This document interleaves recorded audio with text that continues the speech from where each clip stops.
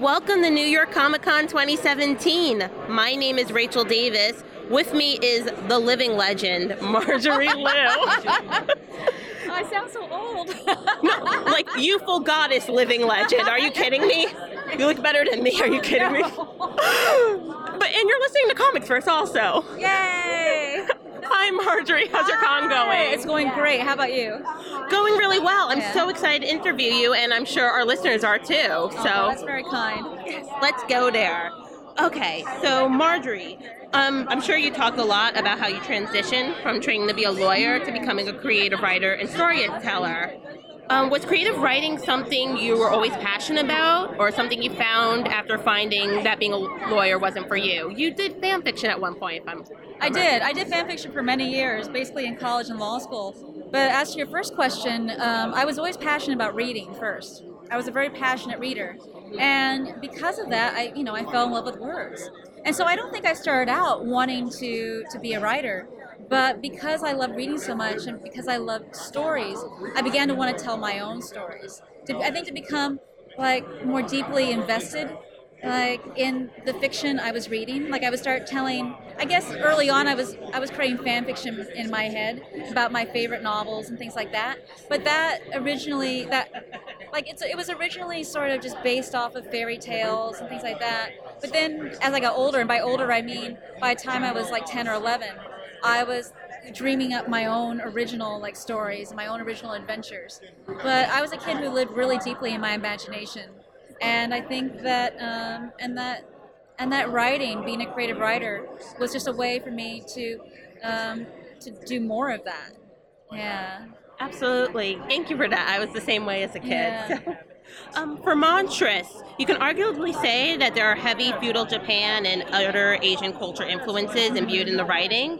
Is this for any particular reason for the story, or just a personal affinity? Why did you choose those kind of influences? Oh, wow. Well, I mean, I'm mixed race. I'm half Chinese, and I spent a ton of time growing up, with my Chinese family, and it just felt natural. Growing up, I never read any epic fantasies. I was obsessed with epic fantasy, but I never read any epic fantasies that I felt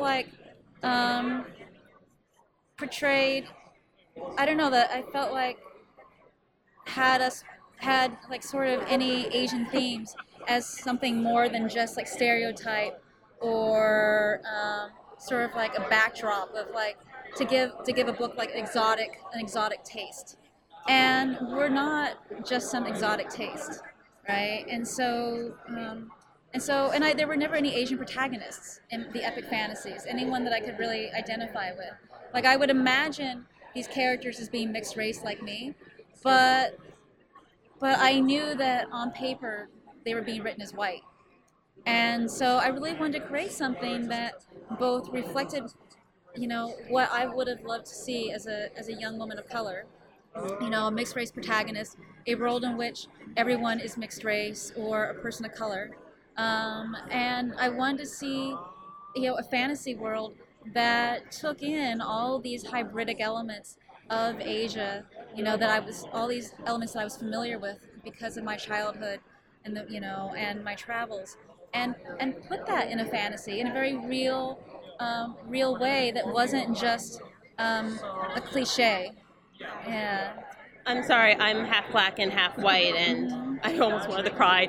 This isn't going to make the final cut, but thank you for what you're doing. Thank you. Know exactly what you're saying. Thank you. Okay, so back to the interview. Correct me if I'm wrong, but I believe I read somewhere that you knew about the X-Men because of the animated TV show and fan fiction. You better believe it. Yeah. I watched the cartoon in the 90s. Oh, that theme song. Oh, yeah. Oh, my goodness, Yeah. yes. And so that was kind of a jumping off point for your work under Marvel, for X-23. Do you think X-23 might be your favorite X-Man, or do you feel strongly about any other? Oh, wow, it's hard. I think X-23 is my favorite X-Man. I think she's definitely the one that I identify with the most.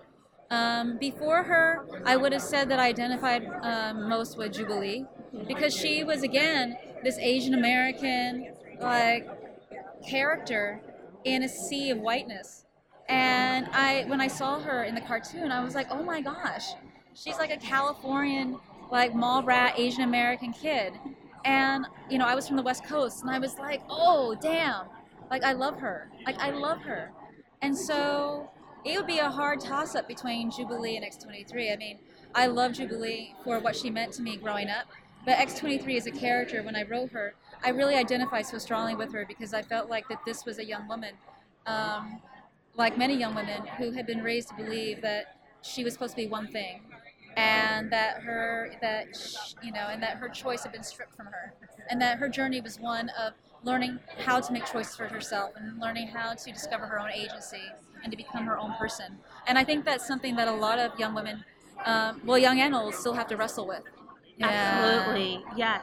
And now, what was your opinion on Logan? I'm going off script now, but what were your thoughts on Logan and the relationship there? I really enjoyed Logan, and I really love seeing X-23 on the big screen. I'm an old softie, so the ending was I probably would have suggested a different ending, but that's just because I'm an old softie. Sure. Yeah. Mm-hmm. Yeah. Yes, thank you. It appears that you're now teaching a class on comic book storytelling at MIT. Yes. Did you think that would go through such a transformation from lawyer to writer to teacher? I mean, you've had quite a journey. If you had told me back in 2003 that I would be a novelist, a comic book writer, and a teacher at MIT, a lecturer, I would have said you're crazy. Like that would have been a fantasy, an absolute, way more of a fantasy than the X-Men. I was like, no, that's not possible. You're more likely to get adamantium claws than become You better a lecturer. believe it. You better believe it. Yeah. What have you learned about yourself through the success of your writing in comic books and through being a creator and owning your own creation through Monstress? Wow, what have I learned about myself? Yeah. Oh, wow. I mean, what I've learned is something that, it's in some ways it's a lesson that's been reinforced over and over again throughout my life, which is that you never stop learning. You never stop learning. That as soon as you think you've got something nailed down, life will come along and show you that no, you still have a lot more to learn. Whether it's writing, whether it's just living, like your day-to-day life, whether it's your personal relationships, like life keeps throwing you curveballs, and some of them are really amazing curveballs, and and you just go with the flow, and some are like not so amazing, but you go with the flow and you learn from them and you come out stronger on the other side. And that was the case for me when writing Monstress, because even though I'd written the X-Men, I'd written all these comics for Marvel, I was lulled into a false sense of security where I thought I knew my shit when it came to writing comics. Like, I thought I knew what to do. And the truth was I didn't, because writing the X-Men was very different. It was from writing my own creator-owned comic. Writing the X-Men was all about playing in someone else's sandbox and writing in a world that had already been made, and that was pretty similar to our own. But Monstress is its own creation. Monstress is an epic fantasy, and I had to relearn how to write comics and I had to relearn how to tell stories in the comic book medium in a way that would allow me to create this world and these characters. Do we have time for one more question? I'm sorry. Just if it's quick, one more. Thank you. You seem to write fantasy and action very well, and using that genre as a framework for bigger issues like racism, prejudice, bodily and government exploitation. Do you use this genre purposely, or do you feel that your discussion of these issues are the most important? Oh, I love fantasy. I love fantasy. But at the same time, fantasy is a very useful tool of estrangement. And so, yes, like Monstress is filled with some very difficult themes. Themes about race, themes about colonialism, slavery, misogyny, patriarchy. But because it's cast in a fantasy world, it's, I think, easier not just for the reader, but for me as an artist to think about these things. Because if I tried myself to write a straight up, like, novel set in this world about these ideas, I think I personally would have a very difficult time.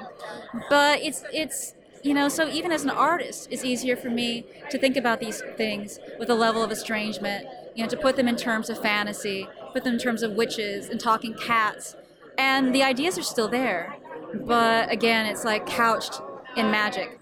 and and that's a very useful tool. Yeah. Thank you so much for your time, Marjorie. I appreciate it. Thank you. Thank you. For more interviews as well as reviews, analyses, and other content, make sure to check out comicsfirst.com. My name is Rachel Davis, and I'll see you next time.